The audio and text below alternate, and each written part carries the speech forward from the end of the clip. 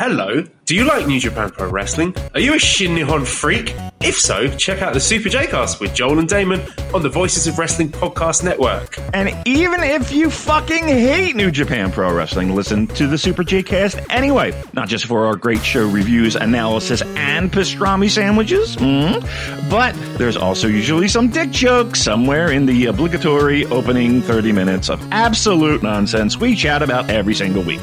That's the Super J-Cast for all the best talk about New Japan Pro Wrestling, crisps, and pornography.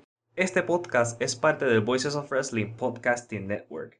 Visita voicesofwrestling.com para escuchar el resto de nuestros podcasts y leer reseñas de shows, columnas y opiniones de lucha libre alrededor del mundo.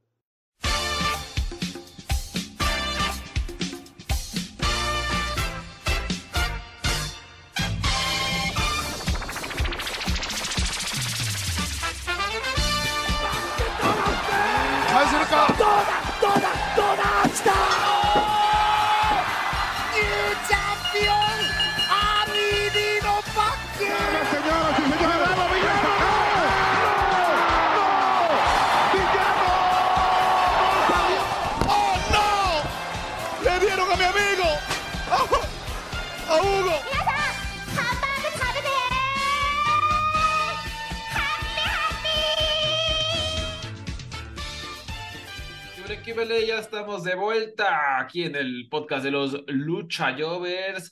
Teníamos un poquito descuidado New Japan, ¿no? Hablamos de Wrestle Kingdom hace ya un par de meses, pero como que lo dejamos ahí a un ladito. Ahora sí vamos a desquitarnos porque acaba de pasar Sakura Genesis 2023 y estuvo bastante chulo. Hubo bastantes cambios, bastantes noticias. Ya también hay carteles para las próximas fechas, que se vienen cosas interesantes en Estados Unidos, también ahí mismo en Japón, obviamente, y también hubo un gran anuncio de AEW, ¿no? Entonces de todo eso vamos a hablar en este episodio, que ya saben, pueden encontrar en el feed también de Voices of Wrestling, porque pertenecemos a esa bonita familia de podcast, y para hablar de todo esto me acompaña como siempre el buen Abraham Delgado. ¿Cómo estamos? Yo estoy perfecto y yo quisiera ser parte de los Just Five Guys. Yo quisiera ser el sexto. Yo me pregunto si yo podría ser aceptado. Y si por alguna razón a mí me llega la mercancía de Just Four Guys, cuando eran solamente cuatro, yo voy a ponerme esa camisa y me voy a tomar una foto y la voy a poner en el feed del podcast. Prometo. Pero si tú te unes, entonces va a haber doble gente estafada, ¿no? Porque va a haber los que compraron Just for Guys, luego Just Five Guys. Entonces, o sea, es una trampa de marketing este mendigo facción, ¿eh? O sea, porque si se van, si llegan, va a cambiar todo y va a obligar a los fans, a los amantes de Tai Chi como yo a comprar sus playeras nuevas, y pues eso es un gran negocio verdaderamente. Son brillantes, te digo. Sí, más con ese logo tan propositivo, ¿no? Un logo verdaderamente que va a cambiar el mundo del diseño, ¿no? Sí, perfecto. Yo creo que yo lo hice durmiendo una noche, un logo similar. Muy bien. Pero estoy preparado para Sakura Genesis, un show que lo disfruté bastante en el día de hoy. Estoy fresco, estoy preparado para hablar del show. Perfecto. Sí, yo creo que es de mis shows favoritos del año. Yo diría, mis favoritos siguen siendo las dos noches del Korakuen de Fantástica Manía. Creo que no hablamos de ello, pero a mí me fascinaron, ¿no? También la pasé bomba. Aunque creo que aquí hay, o sea, de pies a cabeza, mejores luchas. Y sobre todo hubo como una seguidilla, no habrá, así como que una de 4 estrellas, otra de 4 estrellas, otra de 4 estrellas. O sea, fue todo bastante bueno. Sí. La calidad, especialmente desde la lucha de femenina en adelante, fue, como decimos aquí, palo tras palo tras palo, home run tras home run, lucha excelente. Sí. Y fuera de eso también hubo otras noticiones, ¿no? Porque, por ejemplo, la primera lucha de la velada fue como esta celebración. ¿Tú entendiste bien de qué era la celebración que estaba ocurriendo en esta lucha, que era como tipo Mystery Vortex? Sí, yo estaba todavía confundido. Yo entendí que era Mystery Vortex, pero no sé por qué es que estamos celebrando todavía.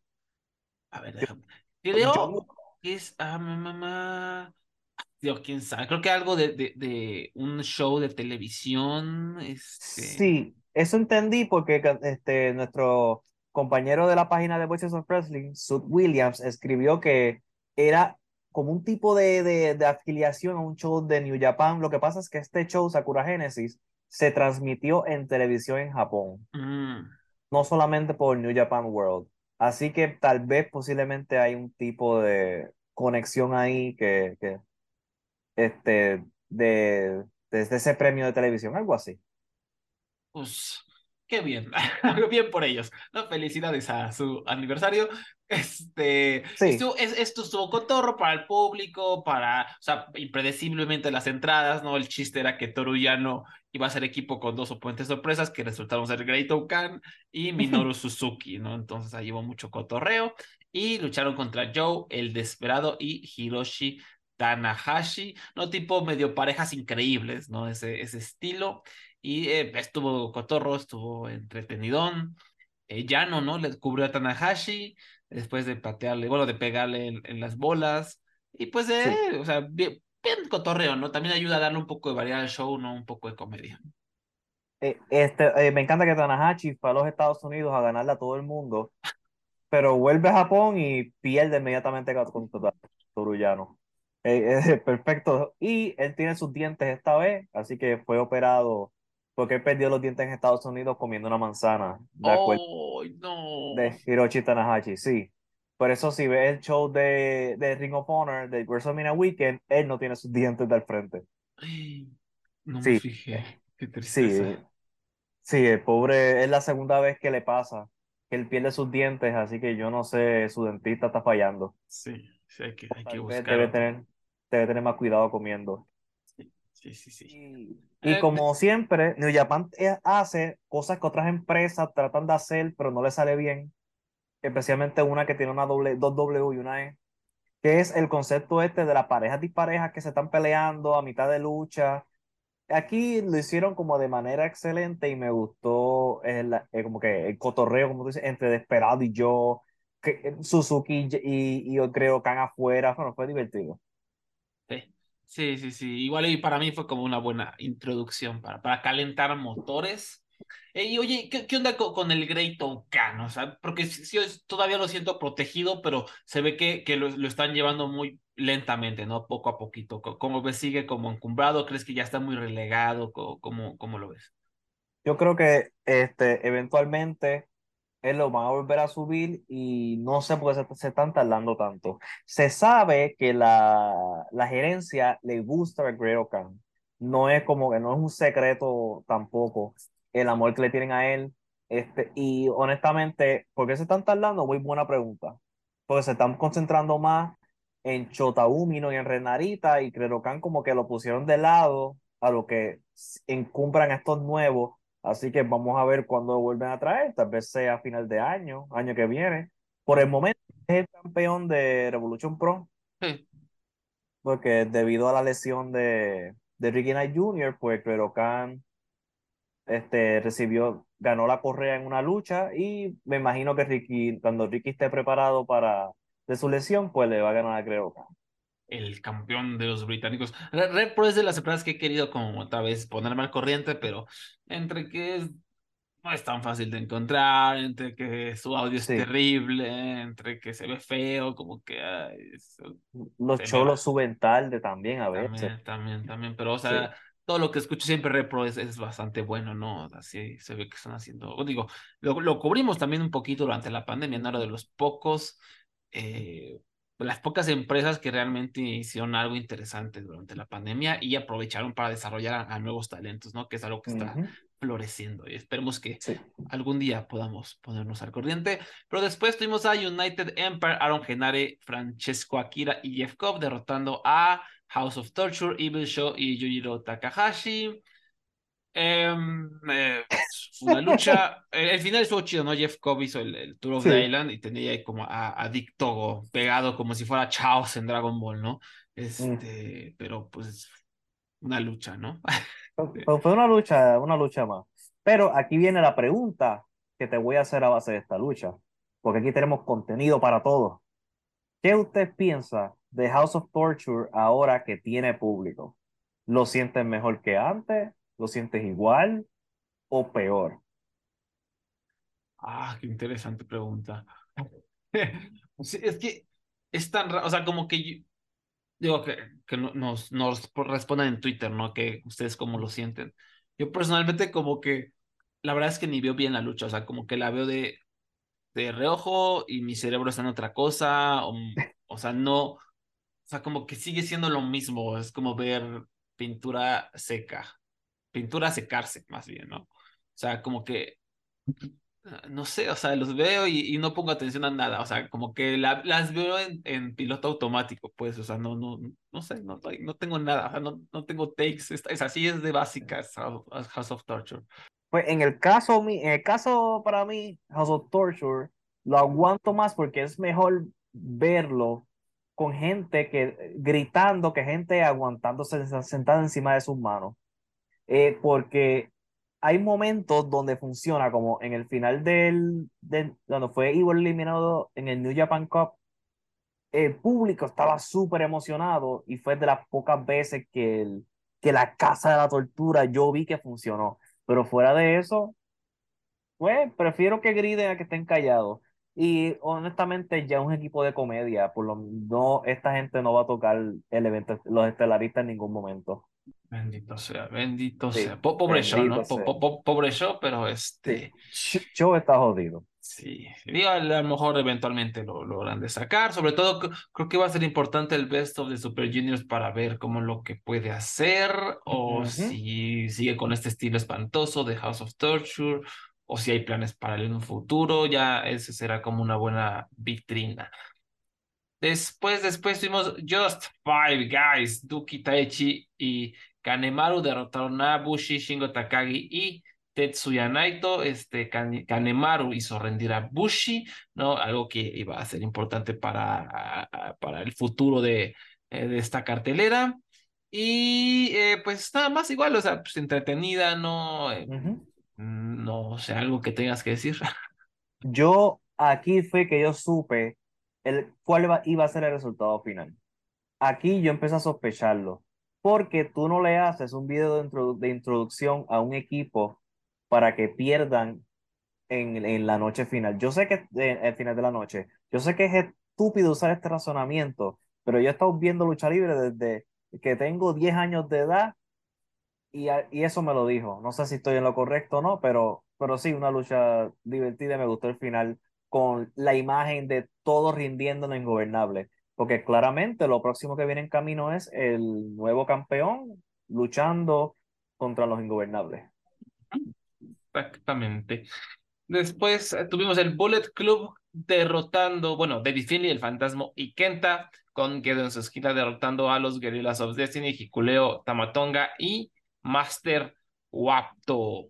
Y pues bueno, no hemos hablado tanto de David Finlay, ¿no? Que obviamente fue una de las sorpresas Ujú, de la New Japan Cup, llegó hasta la final, trae obviamente el nuevo look, ya tiene rato que es este rudo. Eh, me, me, no sé, o sea, no es que yo diga este es el mejor luchador o estoy interesado en lo que haga David Finlay, pero por lo menos hay algo, ¿no? Ustedes ya saben, o sea, los que llevan este tiempo ujú. con el podcast saben lo que pensábamos de David Finlay, sobre todo yo que de verdad no lo quería haber ni pintado, pero, pues digo, hay algo, ¿no?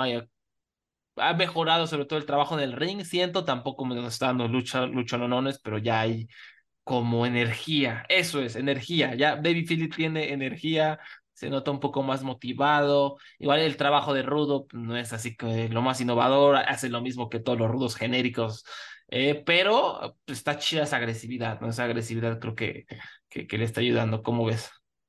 Y también este explosión que ocurrió al final de la lucha lleva un mes que se está cocinando. Sí. Tú estás viendo, si tuviste el New Japan Cup y tuviste las luchas anteriores a las del torneo, todas las luchas, estaba cotorreo entre Finley y Fantasmo, porque Fantasmo no le gusta Finley no le gusta que Fantasmo no se lo coge todo en serio. Quiere más agresividad, quiere menos chiste. menos cosas como darle cosas a los fanáticos. Y el fantasma lentamente se ha estado cambiando de bando. Le ha estado regalando cosas a los niños, ha estado en el comentario siendo bastante complementario con Kevin. Ujú. Y eso, y ha dejado de hacer trampa. Porque antes él hacía mucha trampa y ha dejado de hacer trampa. Que interesantemente, cuando New Japan descubrió al fantasma, él era técnico. Él era el clásico babyface que todo el mundo quiere. Pero lo trajeron, no sé qué vieron en él, que dijeron, tú vas a ser un cabrón ahora. So, al fin, y ahora está empezando a mostrar el fantasma que fueron descubriendo que el público lo ama. Porque New Japan ama el fantasma. Así que si a ustedes no les gusta el fantasma, pues no sé qué decirle, porque este hombre claramente la gerencia lo quiere también y lo sabe por el tipo de booking que le han dado. ¿Sabe? Es un hombre que sin haber sido graduado 100% de los juniors, le ganó a Shingo Takagi y tuvo una rivalidad con Shingo Takagi. Así que pues eso te da un nivel de cómo ellos lo esperan. Lo pusieron en el G1. Sí. Así que Sí. sí, Y de alguna manera hemos hablado esto anteriormente, como esto que hacen en Japón de hacerte rudo, rudo, rudo. Porque eso como que hace que el público le genere un hambre de verte ser bueno, ¿no? O sea, de verte. El público te quiere querer, ¿no? El público te quiere querer y está esperando ese cambio a técnico, a que seas bueno para tener esa validación y poderte vitorear más, ¿no? Que es algo que, por ejemplo, esperábamos con Jay White, ¿no? Rudo, rudo, rudo, y de ujú, repente hicieron el tease, ¿no? Hicieron ahí como que él iba a ser técnico y nunca se concretó, siguió siendo lo mismo de siempre. Pero es claro que el público estaba ya listo para amar a Jay White. No fue así, ya se fue y ahora al rato hablamos de él.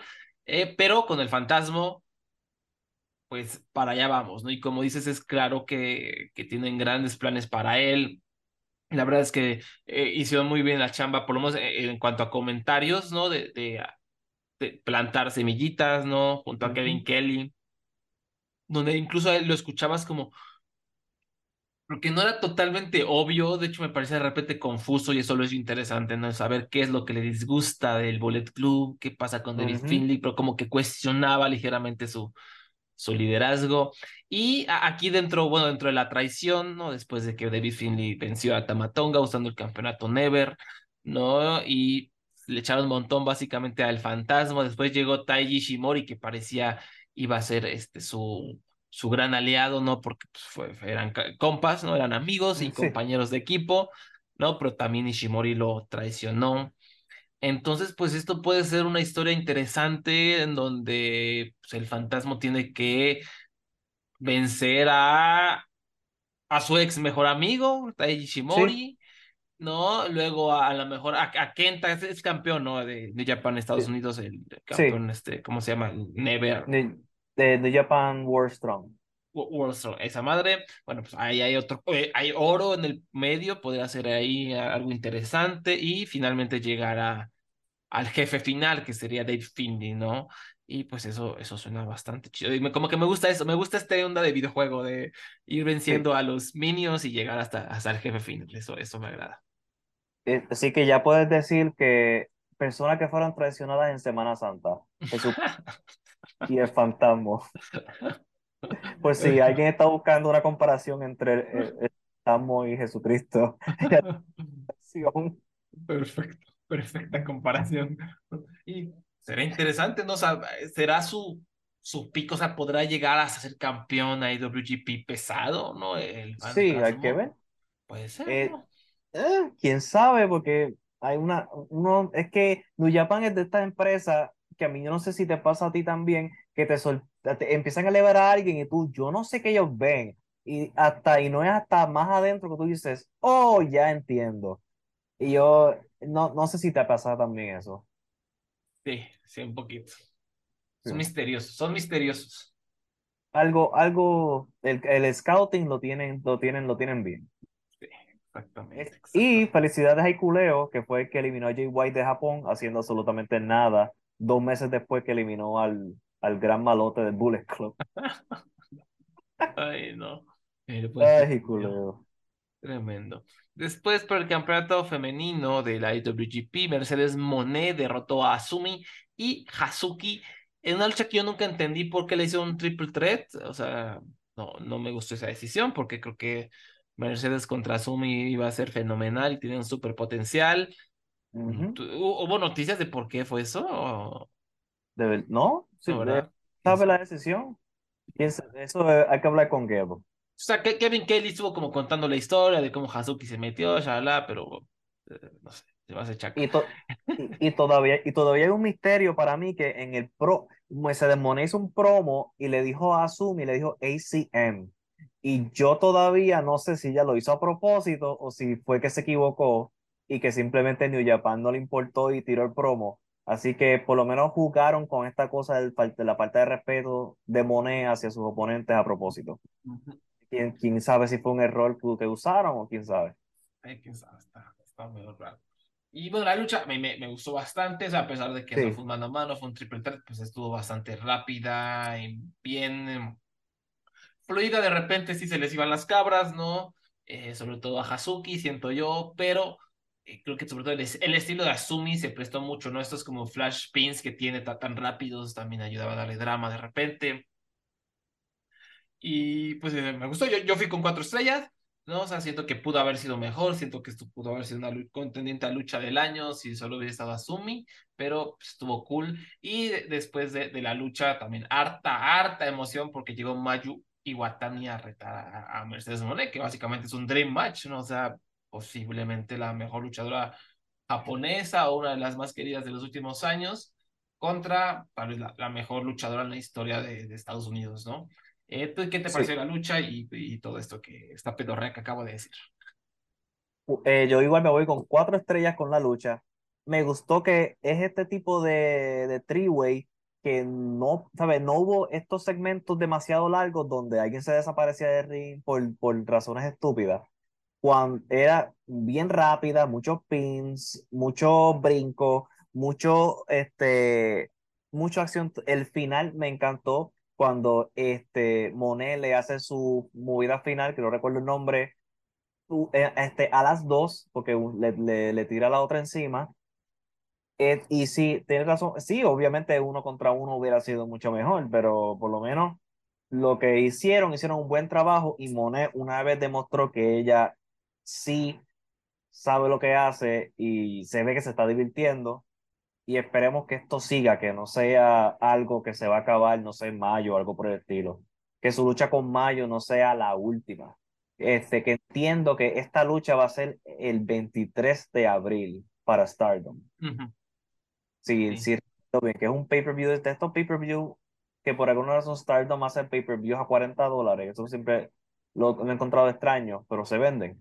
Así que aquí está, obviamente eso es un Dream Match que definitivamente vamos a cubrir en el podcast. definitivamente. Sí, o sea, hay como cierta incertidumbre alrededor de Mercedes, ¿no? O sea, cuánto tiempo va a estar, cuánto está cobrando, cuáles son sus Ujú. planes, que está ahí como muchas cosas en el aire, ¿no? Esperemos que, como dices, dure un ratito más, porque creo que sí está ayudando bastante a la división. Y después por el campeonato de la televisión de New Japan, Zack Sabre Jr. derrotó a Shota Umino para retener el campeonato, obviamente. Y estuvo bastante cool. Me gusta mucho el trash talking de Zack Sabre Jr., ¿no? Como Ujú. burlándose de Shota y su fascinación por John Moxley. Como que los primeros 5 minutos se me hizo medio X, pero se fue calentando. Shota creo que ya está empezando como más a reencontrar el carisma que le vimos como Young Lion Ujú.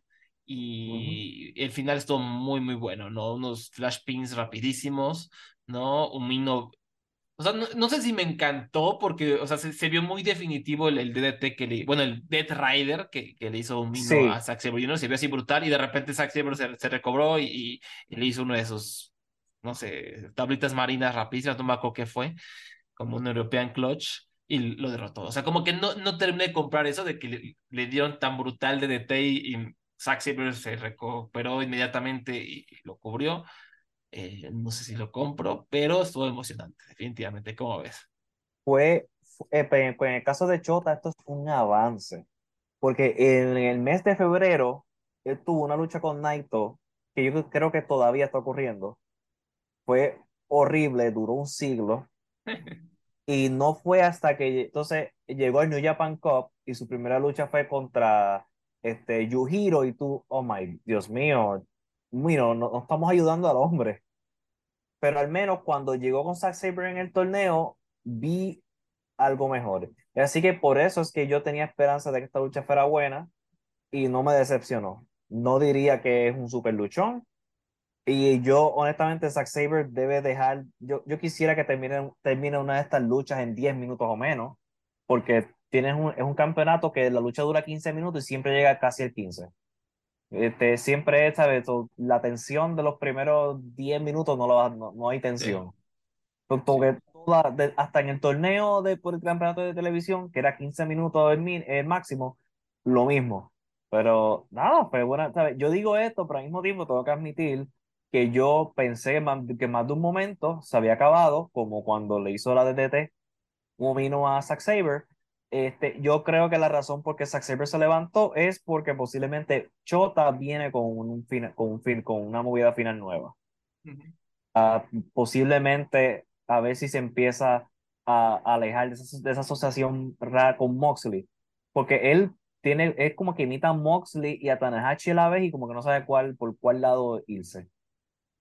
Vaya, vaya, vaya, No vaya. sé, es bien extraño. Sí, y por lo pronto siento que, como dices, le ayudó mucho esta lucha y sobre todo creo que Zack hizo un gran, gran trabajo hacerlo ver Sí, bien, de encumbrarlo, al burlarse de él, como que meter al público de su lado. Creo que Zack hizo todo, todo bien este muchachón. Y después retó a Phil y Tom Lawler por el campeonato y eso se va a llevar a cabo en Estados Unidos. Al ratito hablamos de esas carteleras.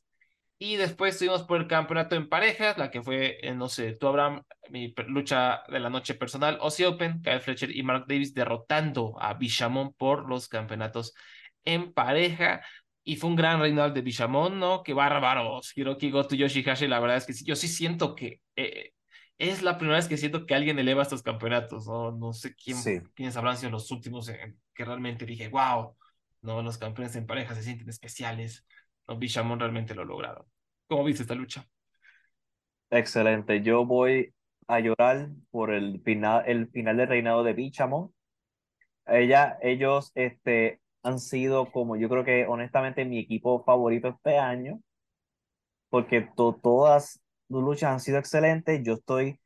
En todas sus luchas, yo estoy emocionado. Yo tengo que admitir que en un momento yo empiezo a sentir como que cuando la emoción esta de tú sentarte en el borde de tu asiento, porque tú no sabes cuándo se va a acabar, o no sabes qué va a ocurrir, y tú cuando piensas que ellos van a perder, siempre ganan. Esta vez, por supuesto, cuando yo pensaba que iban a ganar, perdieron. El único momento que pienso que van a ganar, pierden. Y vamos a decir, Aussie Open se merecen estos campeonatos. Ellos fueron parte de los MVPs del New Japan Cup. Estuvieron todas las noches y Mark Davis hasta reemplazó a Osprey, además de participar en el torneo. A ver, lo hizo magistralmente, especialmente a último minuto.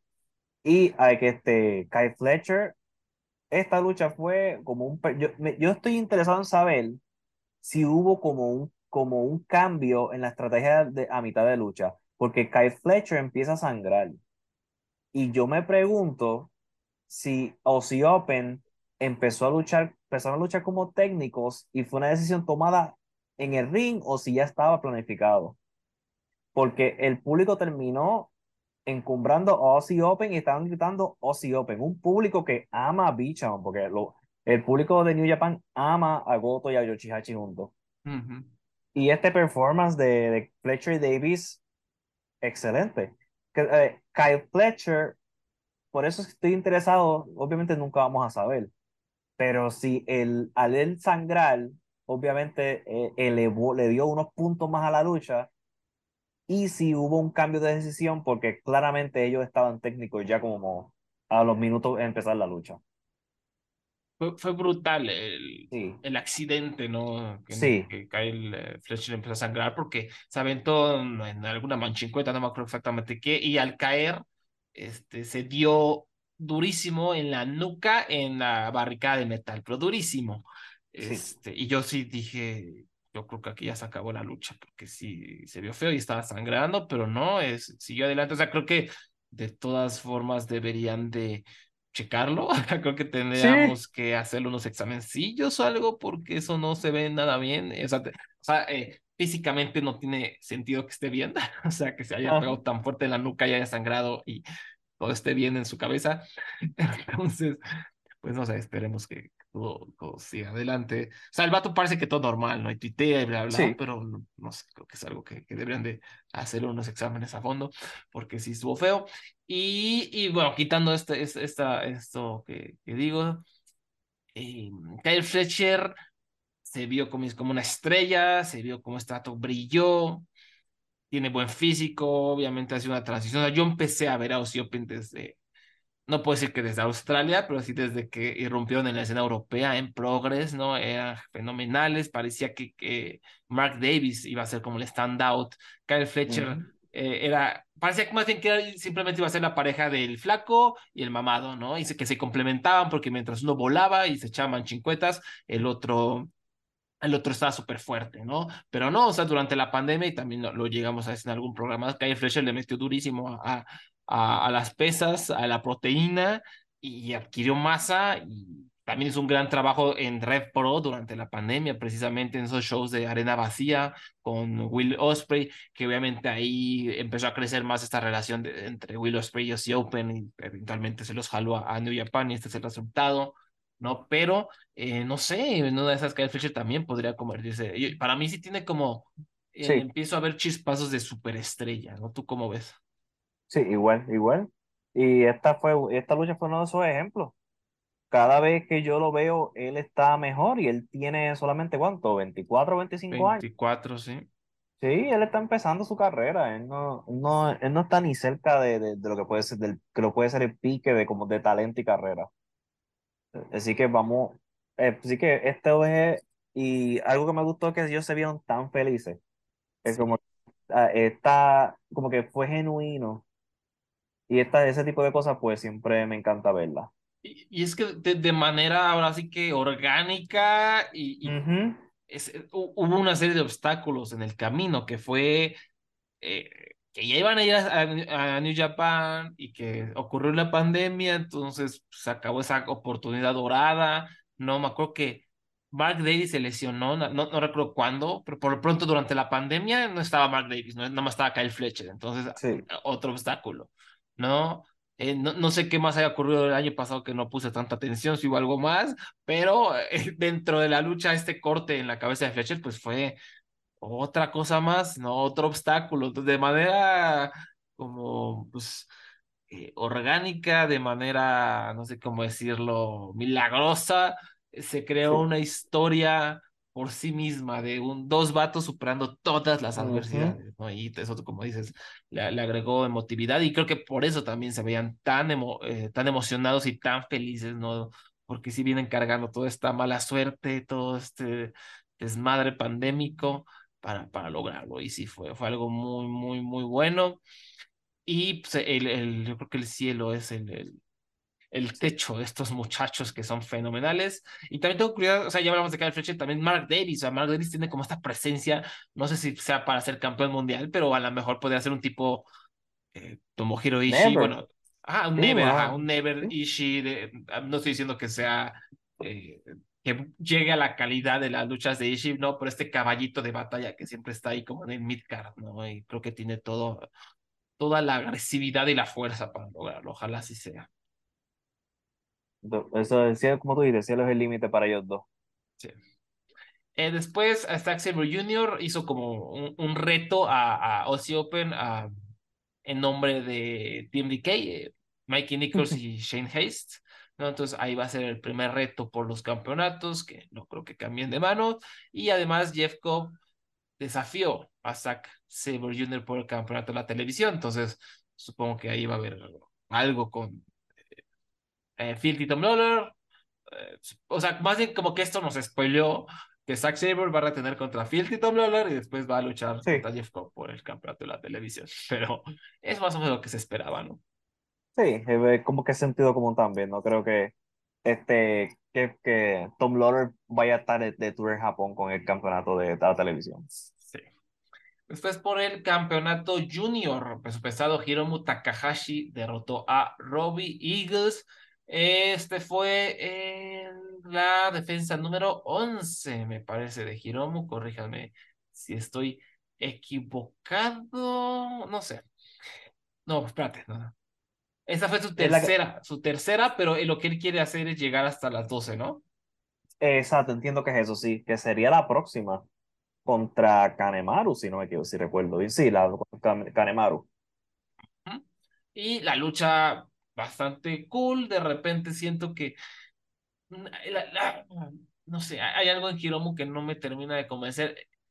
Eh, no sé cómo explicarlo, como que siento que sus luchas son lo mismo, como que no me encantan los estrechos finales, los veo siempre como iguales, como que ya me cansó el personaje, hay algo en Hiromu que no termino de conectar. En general nunca he conectado con él. Nunca he sido así de, Hiromu, te amo, ¿no? Como que en sus luchas siempre hay como un techo de 4 estrellas y un cuarto, ¿no? A excepción de, por ahí las de Dragon Ball, obviamente, y aquella con Ishimori cuando ganó el primer Best of de Super Juniors. No sé si hay como una fatiga de mi parte, y eso yo lo sentí en esta lucha, como que, no sé, no quería que ganara Hiromu, como que la lucha no me terminaba de mover, pero la sacaron adelante. Creo que Robbie Eagles fenomenal, ¿no? Me gusta mucho esto que hace de trabajar la pierna, de enfocar incluso sus ataques aéreos en la pierna. Eso es algo que siempre me ha encantado de su estilo. Y fue una lucha que yo fui con 4 estrellas. Me gustó, pero igual siempre me quedo con esa sensación de que ya estoy harto de Hiromu. No sé, tú, ¿qué te pareció? Ese trabajo de Robbie Eagles debe ser visto por algunos luchadores que piensan con submission es ponérselo nada más. Como él más trabaja esa pierna es un ejemplo de cómo hacer una lucha como de pierna correctamente e interesante para el público y cómo emocionar al público. Porque él fue la estrella de esta lucha. Ujú. Hiromu ha tenido un buen año, pero que me pasa como te pasa a ti, que por lo menos a mí fue desde la lesión, desde la lesión después de con Dragon Lee, que hay algo que le falta y no sé qué Sí, es. sí, sí, sí. Y a pesar de que ha tenido super luchas buenas este año, porque tuvo la lucha de Wrestle Kingdom de 4 con 4 oponentes, tuvo la lucha contra Joe en febrero, luchó contra Lior, también luchó contra Amakusa en febrero también, que fue buenísima también. Su lucha contra Leo Rush la recomiendo si no la han visto. De esto fue en la final del New Japan Cup.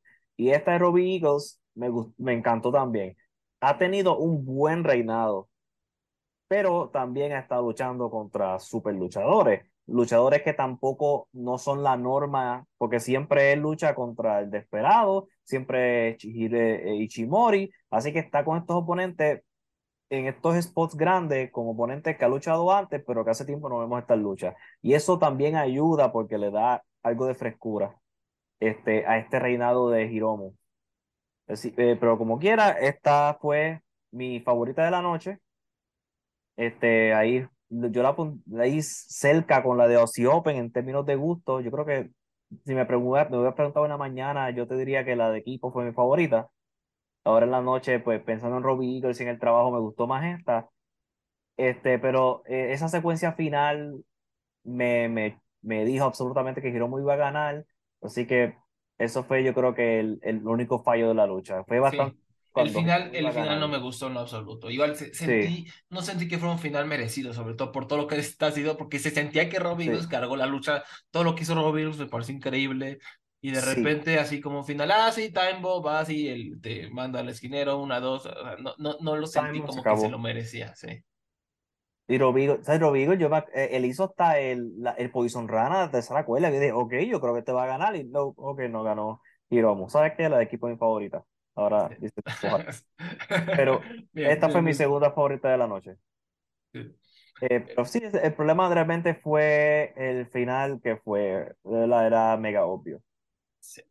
Sí, sí, sí, pero bueno, ya ahora te hablamos más a detalle, pero el próximo reto de Hiromu va a ser de defender este campeonato porque va a luchar por otro, pero Ujú. primero lo va a defender contra Yoshinobu Kanemaru. No va a perderlo, por supuesto, pero va a estar divertido, o eso espero. Y se viene ya casi el Best of the Super Juniors. Y bajita la mano es que New Japan tiene un super roster, ¿no? A ver, les voy a leer el roster para que empecemos a salivar por el Best of the Super Juniors. Alex Coughlin, ¿no? Muy bueno. Alex Zane anda por ahí todavía, ¿no? Como que en la atmósfera. Bushi, bueno. Eh, Chris Bay, por supuesto, podrían traérselo para el Super Juniors. Clark Connors, Duki, que sigue mejorando, sigue siendo bastante chido. El Desperado, siempre cumplidor. Francesco Akira, el buen chamaco italiano, fenomenal. Gabriel Kidd, que hace rato, la verdad, no he visto mucho de él. ¿Quién más? ¿Quién más? Hiromu, obviamente, va a defender la corona. Kushida ya volvió, ya está ahí. Sobres, Leo Rush, Máscara Dorada, podríamos también tenerlo, ¿por qué no? ujú. Master Wato, que ya vimos, anda con todo, anda encumbrado. Yo a Wato yo lo tengo como una amenaza para pues, llegar por lo menos a la final, ¿eh? Al buen Master Sí, Vato. Después, por algo New Japan le dio ese spotlight en Wrestle Kingdom, ¿eh? Eso no es de gratis, eso no fue de gratis. Rob Eagles, por supuesto. No sé si vayamos a tener a Rocky Romero, ¿no? O va a seguir ocupado en Estados Unidos y en México. A Taguchi, que ya como que sé que mucha gente lo tiene como muy. Todavía lucha mucho Taguchi, ya cada vez lucha menos, ¿no? sí, cada vez lucha menos y lo que hace es mayormente comedia. Y normalmente en los pesos Super Juniors él daba un esfuerzo mayor, pero en estos últimos 2 años, Sí, ya. como, si quieres ver sus nalgas, pues prepárate. O sea, ve su Bueno, lucha en el peso Super Junior. bueno, por lo menos o sea, es un poco de no sé, la comedia refrescante, podría ser. Taiji Shimori, que ellos ya saben, como que lo odio y lo amo, porque de repente es capaz de echarse unas luchas increíbles, pues de repente es capaz de ser la caca más grande. Show, igual ya vamos a ver qué show vamos a tener el Best of the Super Juniors, ya lo platicamos. Tiger Mask, no sé si por ahí todavía se pueda participar. Takamichinoku no creo. Titán, ojalá se lo traigan. Como ya es Ujú. parte de los ingobernables de Japón, yo creo que sí se lo van a traer. TJP.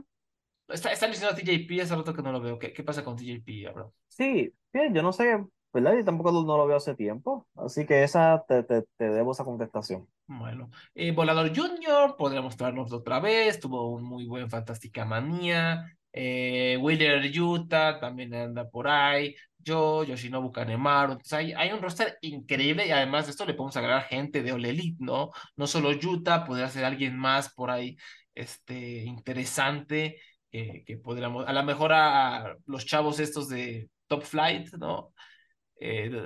Dante Sí, sí, Martin, ¿no? y ver qué talento que no te he filmado pueden ir. Ujú. Hay, Sí, hay opciones, hay opciones.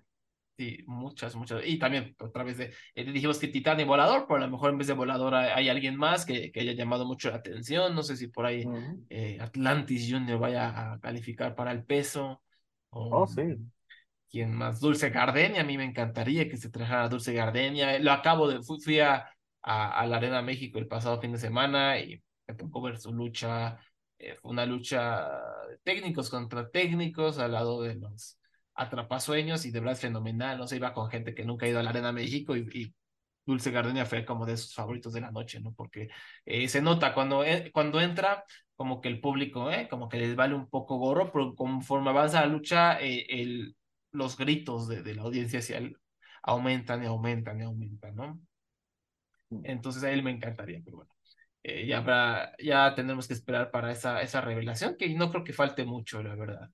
Sea para Dontaku, porque ellos tienen el evento de Dontaku en mayo 3 creo, y de seguro en ese show revelan el roster Ojalá, para el ojalá, Peso sí, sí. Super Junior. Sí.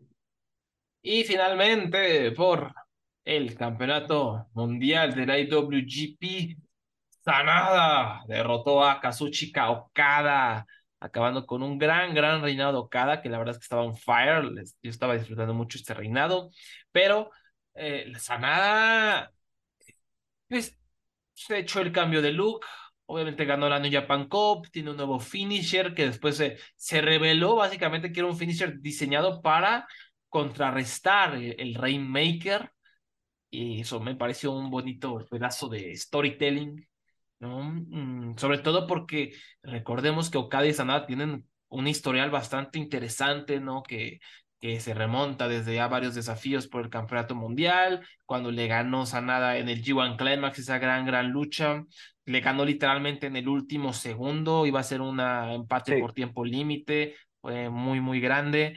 Y después el reto por el campeonato no pudo.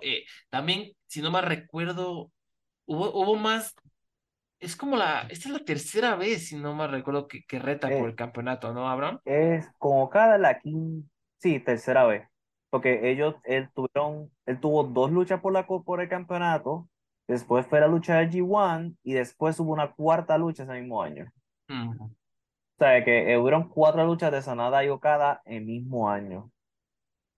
Para tortura de quien sea, no sé, depende de tu perspectiva. Sí, sí, exacto, sí, porque, ay, híjole, sí, no eran.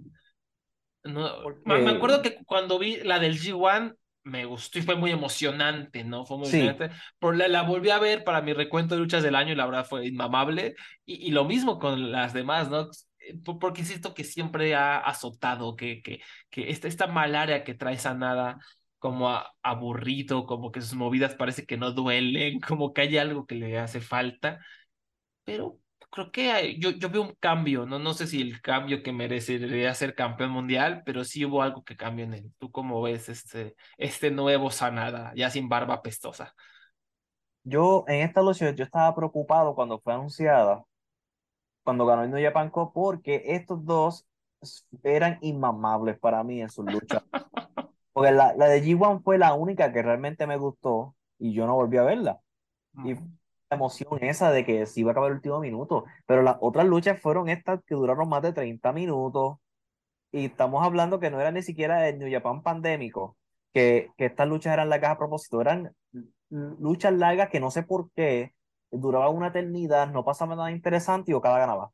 En esta, estoy feliz que duró 26 minutos nada más, casi 27 y Sanada se vio con emoción. Yo sé que el personaje en Los Ingobernables es que él era como que la persona fría, pero tú puedes ser frío y mostrar personalidad, ¿sabes? Tú puedes ser frío y mostrar emoción. Esto es un hombre que fue traicionado por Evil y él no reaccionó. Su lucha fue una lucha completamente normal. Después su gran revancha fue, Sí, ay, es yo te voy a ganarle una cierto. lucha normal Ya no me acordaba esa infamia, hijo de la fregada.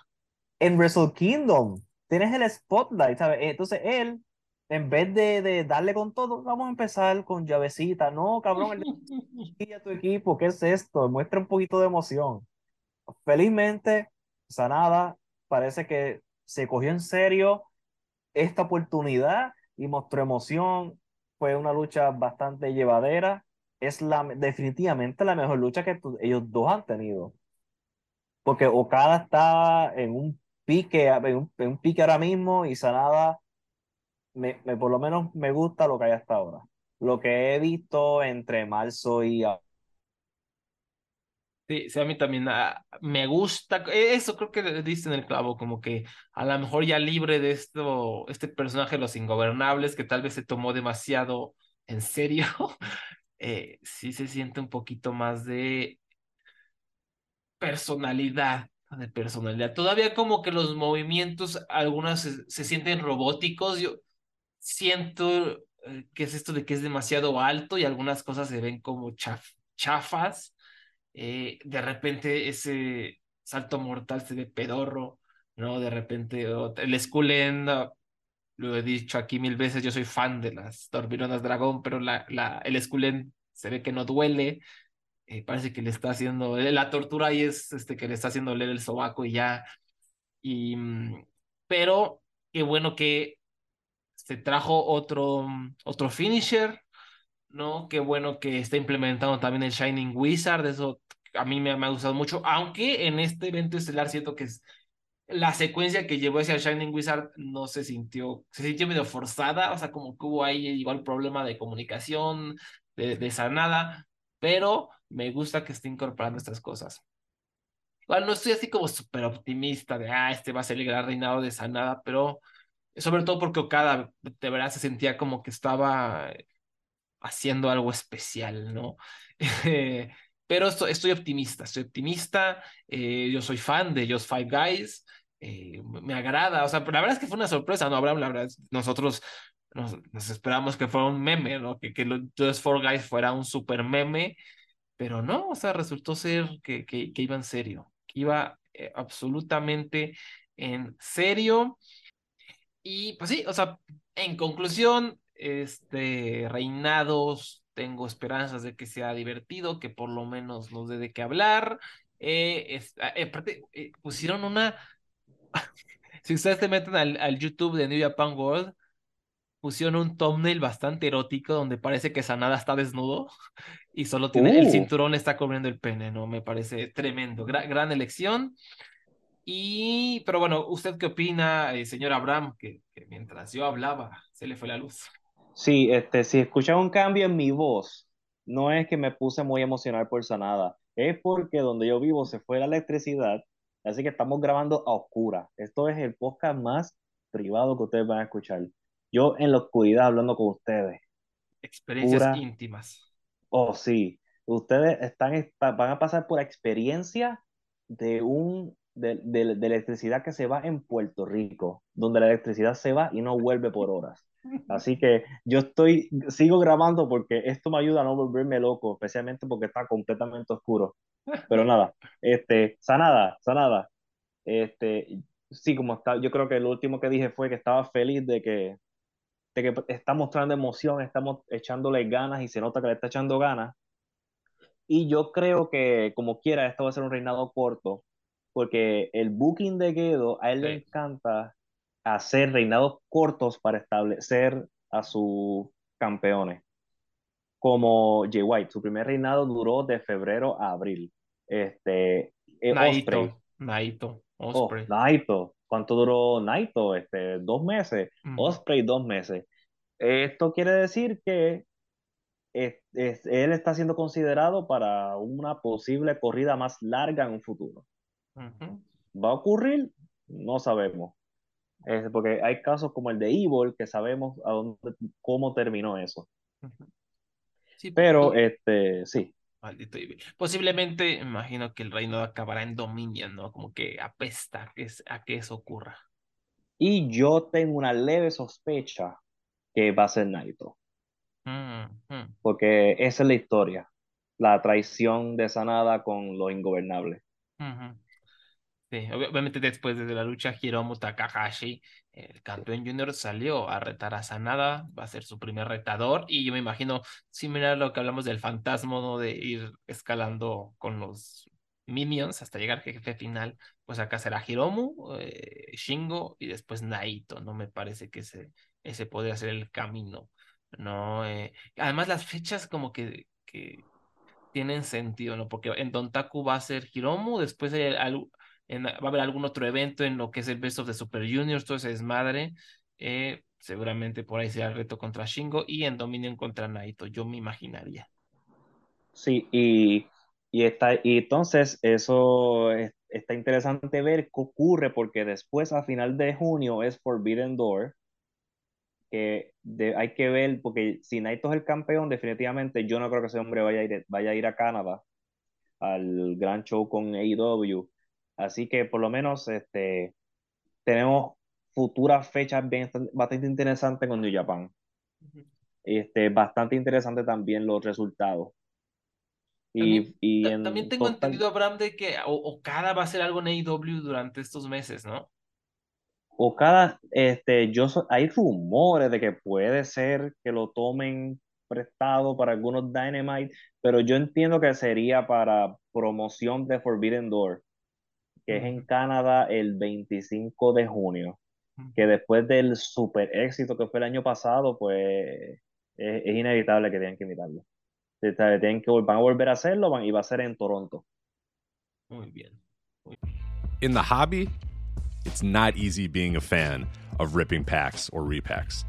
We hype ourselves up thinking, maybe I can pull a Ken Griffey Jr. rookie card, but with zero transparency on available cards and hit rates, it's all just a shot in the dark. Until now. Introducing slab packs from arenaclub.com, the only repack that provides real value, a complete view of all possible cards, and clear hit rates for each one. Now, when I buy slab packs at Arena Club, it finally feels like I know what I'm getting.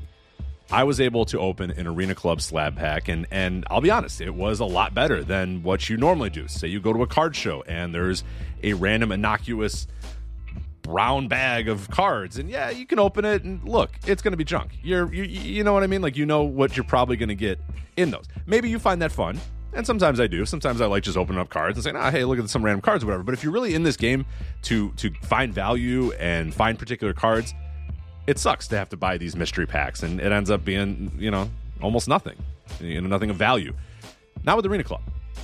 You can display, again, of all available cards, hit rates, grading, so you know that when you're opening up the slab pack, you are going to get something valuable. You are getting something good. And Arena Club, in addition to having those great slab packs we just talked about, is also a marketplace for card collecting, buying, trading, selling, displaying, all that sort of stuff.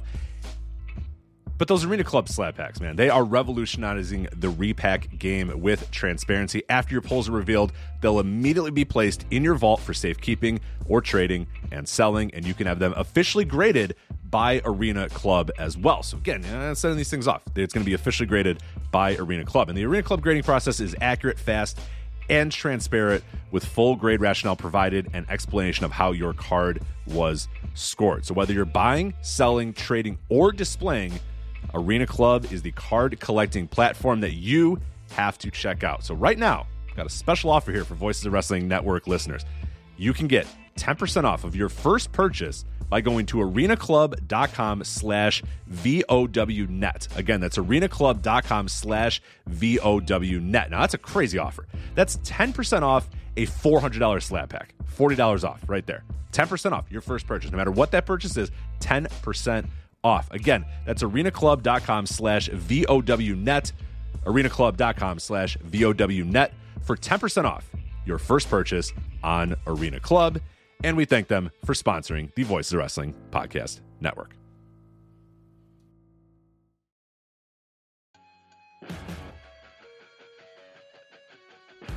What's going on, guys? This is Rich from the Flagship Podcast here on the Voices of Wrestling Podcast Network. If I could have a moment of your time, I'd like to tell you about one of our sponsors, Eufy Video Lock. Eufy Video Lock is a smart lock, a 2K camera, and a doorbell, all 3-in-1, offering you triple security. So you can have everything in one device rather than installing many pieces on your front door. But it's not just for security. The Eufy Video Lock is also for convenience. No more concerns about losing keys, and you can assign passwords to your family members and see them coming back home via the integrated cameras. Some other great features we love about the Eufy Video Lock is it is easy to install and set up with just a Phillips screwdriver, no drilling required.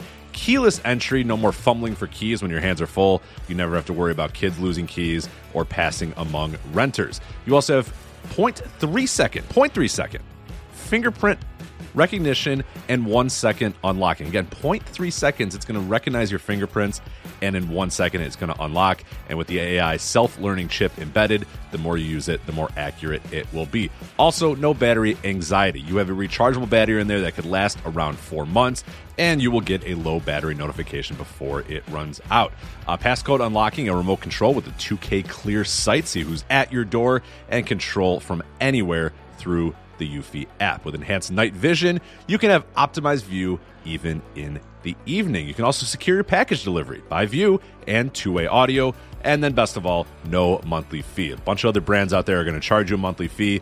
You have your recordings locally, and you never have to pay for storage. Customer service, Eufy's got you handled as well. They are on standby for you 24/7, so you can enjoy a worry-free experience with an 18-month warranty, all backed by their professional customer service team. Contact them anytime by telephone, email, or live chat. Personally, as a homeowner, I love my Eufy Video Lock. I have the ability to see what's going on when I'm not home, when packages has arrived, and really the thing I love the most about it, the ease of being able to lock and unlock my doors without having to fumble with my keys and reach in my pocket or wait, no, crap, they're in my backpack, all that sort of stuff. All this is happening while my dogs are barking at me. You know what? Not anymore with the Eufy Video Lock. I touch it, 0.3 second fingerprint recognition, 1 second, door is unlocked. Much, much easier. So if you want to jump on board with Eufy Video Lock, search Eufy Video Lock. That is EUFY Video Lock. Again, that's Eufy Video Lock, EUFY Video Lock, or visit eufyofficial.com/video lock to see how you can gain complete control of your door.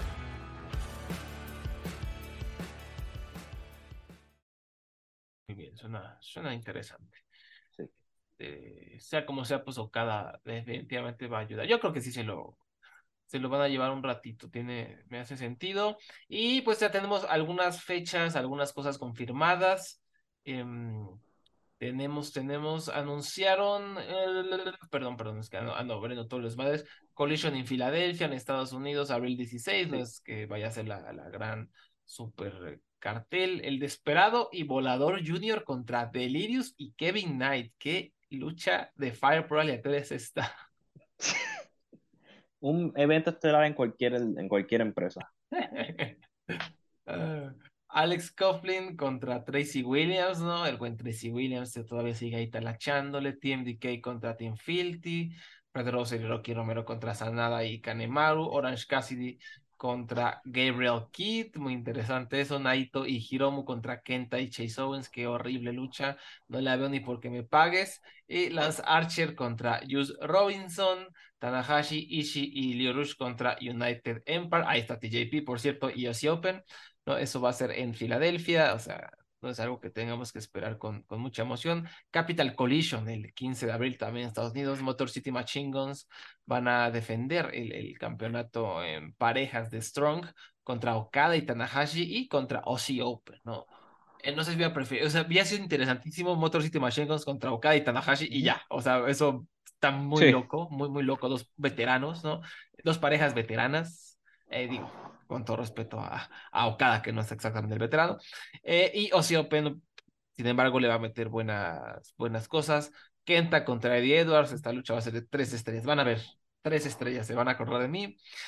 Los Ingobernables de Japón, Takahashi Naito contra Sanada y Kanemaru. Otra vez ahí está este pique entre Sanada y los Ingobernables. Ishii contra el Desperado, que va a estar buena. Zack Sabre Jr. contra Tom Lawlor, lo que ya dijimos por el campeonato de la televisión. AR Fox contra David Finley. AR Fox es otra posibilidad, Abraham, para el Best of the Super Oh, Juniors. también. A mí, sabes que yo saltaría de felicidad, pero quién sabe, no me quiero hacer mucho la esperanza. Fred Rosser contra Juice Robinson y la telonera es esta lucha impresionante. Escuchen esto.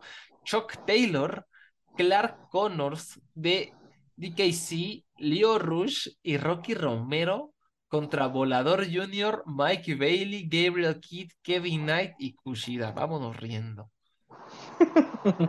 Tremendo. También tenemos ya para el 29 de abril el evento Tatsuma no Kuni. Ahí es donde se va a llevar a cabo una lucha bastante interesante entre Shingo Takagi y Taichi por el KOPW Championship, que por cierto, si no lo han visto, Takagi contra Genare estuvo bastante buena. Fue en el Road to Sakura Genesis en el Korakuen Hall, si no me recuerdo, y era como un desmadre de estipulaciones, ¿no? Pero está bastante chida. ¿Tú la viste, Abraham? No la vi, no. Y lo iba a ver en un rato, pero va a estar complicado. La recomiendo por ahí cuando tengan. Está larga porque es como, repito, son 3 estipulaciones: hacer rendir, ganar por knockout y ganar por cuenta de 3. Pero está cool, está cool. Entonces, estoy interesado en ver qué hace Shingo con Taichi próximamente. Después, en Hiroshima, se anunció la lucha entre Hiromu Takahashi y Kanemaru. Y por ahí, creo que no hay mucho más a destacar. Hay una lucha de Duki contra Naito, pero no diría que es algo que tengamos que ver. No, bueno, por lo que hay que ver este evento que es el 27 de abril es que se va a anunciar el Best of the Super Junior, las alineaciones. Entonces, pues, por lo menos hay esa atracción especial. Después, el 3 de mayo en Dontaku, vamos a tener a Sanada defendiendo el campeonato contra Hiromu Takahashi, a Tamatonga defendiendo el campeonato Never contra Dave Finley, y pues otras luchas. Bueno, Zack Sabre Jr. posiblemente defendiendo el campeonato de la televisión contra Jeff Cobb, y Kenta contra el hermano de Tama Tonga, ¿cómo se llama? Tangaloa, ¿no? Hiculeo, Hikuleo. Hiculeo. Que está luchando, no la veo tampoco ni porque me pagues. Bueno, la voy a ver, pero tal vez no le ponga mucha atención. Entonces, Don Taku está chida la cartelera, ¿no? Por lo menos hay buenas rivalidades. Eso va a ser el 3 de mayo, repito. Y pues eso es, ¿qué más? ¿Hay algo más que nos haga falta de New Japan? No, porque hasta ahí tenemos, porque ya en Dontaku nos vamos a enterar de lo próximo que viene en camino. Ujú, Sí, porque como iba a ser un mes de fechas y pues hasta llegamos hasta el 3 de mayo. ujú. Ah, y va a haber un torneo, ¿no? Por el campeonato de los Estados Unidos de Kenny Omega, Abraham. Sí, sí, el 16 de abril en Filadelfia, la lucha de las Archer contra Juice Robinson es parte de ese torneo. Ujú. Va a haber otra el 25 de mayo en Long Beach entre Tanahashi y Osprey. Los que ganen esas luchas van a luchar en Dominion en Osaka para una oportunidad para luchar contra Kenny Omega. Yo me imagino que la defensa de Kenny Omega va a ser en Toronto en Forbidden Door. Ujú. Así que yo sospecho que Osprey, que va a ser Osprey contra Omega 2. Vaya, vaya. Al menos que hagan un swerve y sea Tanahashi. No creo que vaya a ser ni Lance Archer ni Juice Robinson. Ah, ¿por qué no? Es que yo estoy muy emocionado por ver a Juice Robinson retar por ese campeonato, ¿no es cierto? Sí, Después de, ¿qué más tenemos? Vince volvió oficialmente, se los sí. dijimos, o sea, Pero- después de que grabamos la semana pasada sobre lo de WrestleMania, que les dijimos que Vince ha estado en control, no en control total, pero por lo menos con un porcentaje de control después de su sí. destitución. Claramente su influencia creció y creció y creció y creció y estuvo presente en WrestleMania, por supuesto, esa influencia y ya el lunes siguiente WrestleMania le valió camote, ya dijo, ya, o sea, ya vamos a dejar de esta charada, vamos a, vamos a dejar de fingir, Ay, no, ya el está, tío Triple H se va a quedar sin trabajo. híjole, Este, sí. Lo curioso es que lo que dicen es que eventualmente él tomó el headset, el mando, pues en un momento de Raw y ya hubo hasta la cosa esta de editar segmentos a mitad de show, porque hay un video en Twitter que pueden buscar donde Seth Rollins sale un segmento en Raw mientras está corriendo los anuncios en televisión. Y de momento sale un productor a decirle que tenía que irse porque cambiaron los planes. Así que Seth Rollins se despide del público y se vuelve a ir. Ah, Volvimos. El señor. Y cuando ves el final, cuando Brock Lesnar sin absolutamente ninguna razón destruyó a Cody Rhodes, el hombre volvió. Y si tú lo estabas dudando, se lo estuvimos diciendo. Él nunca se fue. los advertimos, ¿no? Y Él- les advertimos que iban a cagarla con el booking de Cody.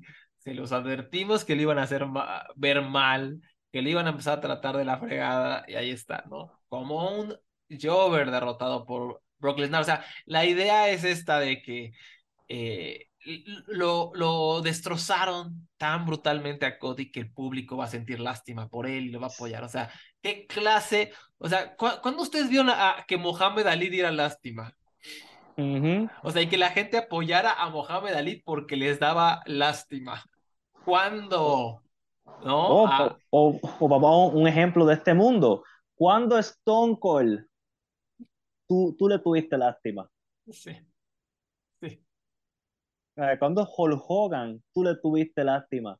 ¿Cuándo tú le tuviste lástima a Okada? Vamos, por favor. Terrible. O sea, Ya. no tiene sentido nada, nada de lo que hacen estas personas. Y pero es lo de siempre. Pan con lo Pero, mismo. Pan con lo mismo. pero volvió y con un bigote. No olvidemos el bigote porque No eso es olvidemos el video. aparentemente importante. Más importante que violar a mujeres, Sí, ¿no? Claramente, según los sí. periodistas. En fin, ya no hablemos de eso, vamos a hablar de tantito de AEW, que hubo el gran anuncio, ¿no? Tony Khan siempre con sus grandes anuncios, cada semana hay un gran anuncio, gran anuncio. La gran noticia de AEW la semana pasada fue que van a hacer su debut en el Reino Unido con el evento All in London, que va a ser en el Wembley Stadium.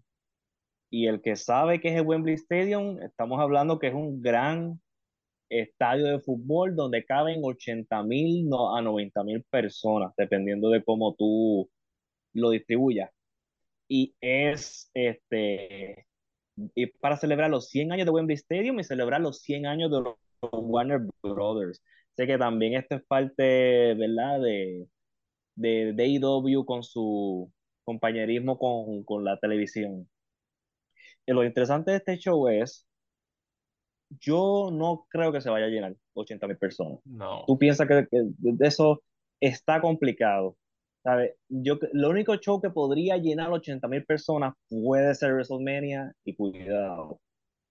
Pero lo que la idea de esto es una estrategia que WWE hace, que es que ellos alquilan estos estadios grandes para SummerSlam, Royal Rumble, y ellos lo que hacen es que venden lo más que puedan. Ellos pueden alquilar uno vamos a decir, 60.000 personas, venden 45.000 taquillas, ponen a las personas bien, tapan los espacios y genera mucho dinero y en televisión se ve excelente. Pues la idea es hacer esto con el Wembley Stadium. Yo creo que AEW fácil puede llenar 50.000 personas, porque ellos siempre les va bien cuando hacen su debut en un mercado, tienen buenos ratings en el Reino Unido, y además de que esto, al hacerlo en Wembley Stadium, es un happening, donde toda Europa puede ir y es de fácil acceso porque es en Londres, hay trenes, y el código de preventa, ya las preventas están en 30.000 personas que están pidiendo códigos de preventa. Ujú. Los hoteles alrededor de Wembley Stadium están vendidos ya. Ya no hay hoteles. Ahora mismo, si tú buscas un hotel y quieres ir cerca del estadio, no hay. Eso no los ha informado algunas personas del Slack de la página de internet que los europeos van a ir para el evento. Así que el hacerlo en Wembley Stadium es interesante, porque hay que ver qué cartelera van a llevar y cómo lo va a apoyar ese público europeo que no ha tenido un evento de AEW todavía. Y este es el primer show en Wembley Stadium desde el 1992, el primer evento de lucha libre. Y el último fue SummerSlam del 92, que el evento estelar fue Bret Hart contra El Bulldog. British Bulldog, Davey Boy Smith. El que recuerda, el que haya visto ese evento o lo recuerda, son unas tremendas imágenes. Así que vamos a ver algo similar, pero en el siglo XXI con AEW. So, habría que ver qué hacen. Ujú. Pero a pesar de que tienen este evento grande el 27 de agosto, al otro domingo, el 3 de septiembre, tienen All Out en Chicago.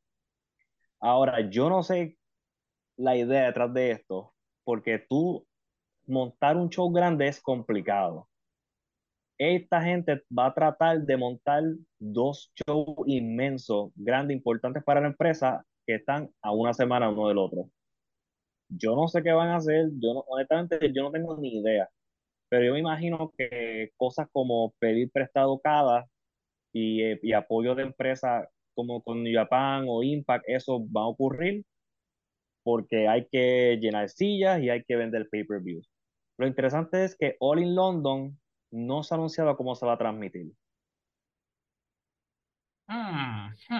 Un pay-per-view. Ay, Pero ay, yo no me sorprendería que fuera simplemente un Fight TV por pay-per-view ya. sí, Es lo más sí. lógico. Entonces, después de estos dos eventos, AEW tiene en el penúltimo miércoles del mes el Grand Slam en Nueva York, que es el Dynamite grande que hacen en el estadio de tenis de Arthur Ashe en Queens. Mm. Así que tienen que montar tres shows inmensos, así que habría que ver cómo balancean esto, o sea, cómo tú haces luchas estelaristas para estos shows tan de corrido. Eso explica, por ejemplo, por qué en Double or Nothing lo que se está pintando es que MJF va a tener una four-way entre John Boy, Darby Allin y Sammy Guevara, y porque no quieren gastar lucha, porque tienen que ser bastante conservadores este mes y el próximo, porque lo que viene Forbidden Door y vienen estos tres eventos. Mm. Así que vamos a ver qué pasa. La verdad, no soy fan. Ya saben que no soy fan de IW en lo absoluto y no soy fan de que hagan estas cosas de tres eventos a lo loco, porque para mí eso crea fatiga, pero no tengo Ujú. duda de que les va a ir muy bien, no tengo duda de que van a ser grandes luchas, no tengo duda de que los fans van a estar muy satisfechos, ¿no? Pero personalmente a mí se me hace ridículo hacer esto de cosas tan seguidas y alocar y Sí. además...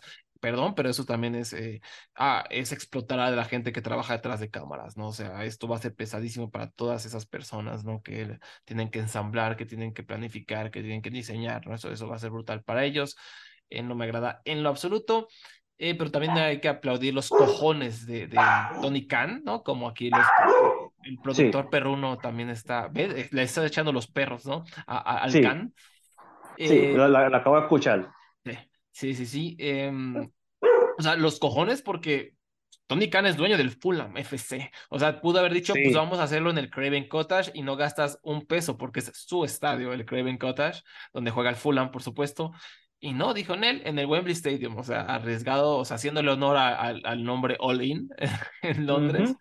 Entonces, pues bueno, ojalá les vaya bien, porque además esto puede ser como el arranque de algo histórico, ¿no? Algo que se convierta en una tradición, que se convierta en un tipo WrestleMania Weekend, que atraiga a otras empresitas que hagan sus shows alrededor de ese fin de semana ahí en Reino Unido, ¿no? A lo mejor WXW, que también vaya a hacer su show, Red Pro, los restos de Progress, ¿no? Las cenizas de Progress, que todavía intentan ahí, seguirle dando, pero son un desastre. Esto podría también ayudar a, o sea, crear nuevas iniciativas en el Reino Unido.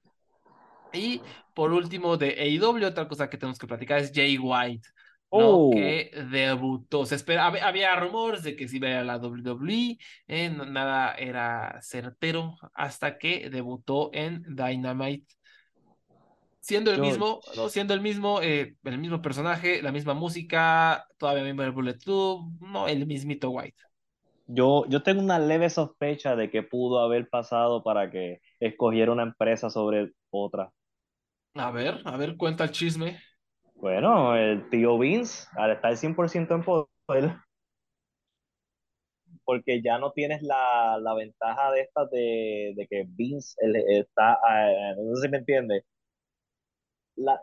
cuando tu ventaja era Vince no está aquí y atraía y podías atraer personas, al Vince estar ahí públicamente, ya perdiste esa ventaja. Ujú.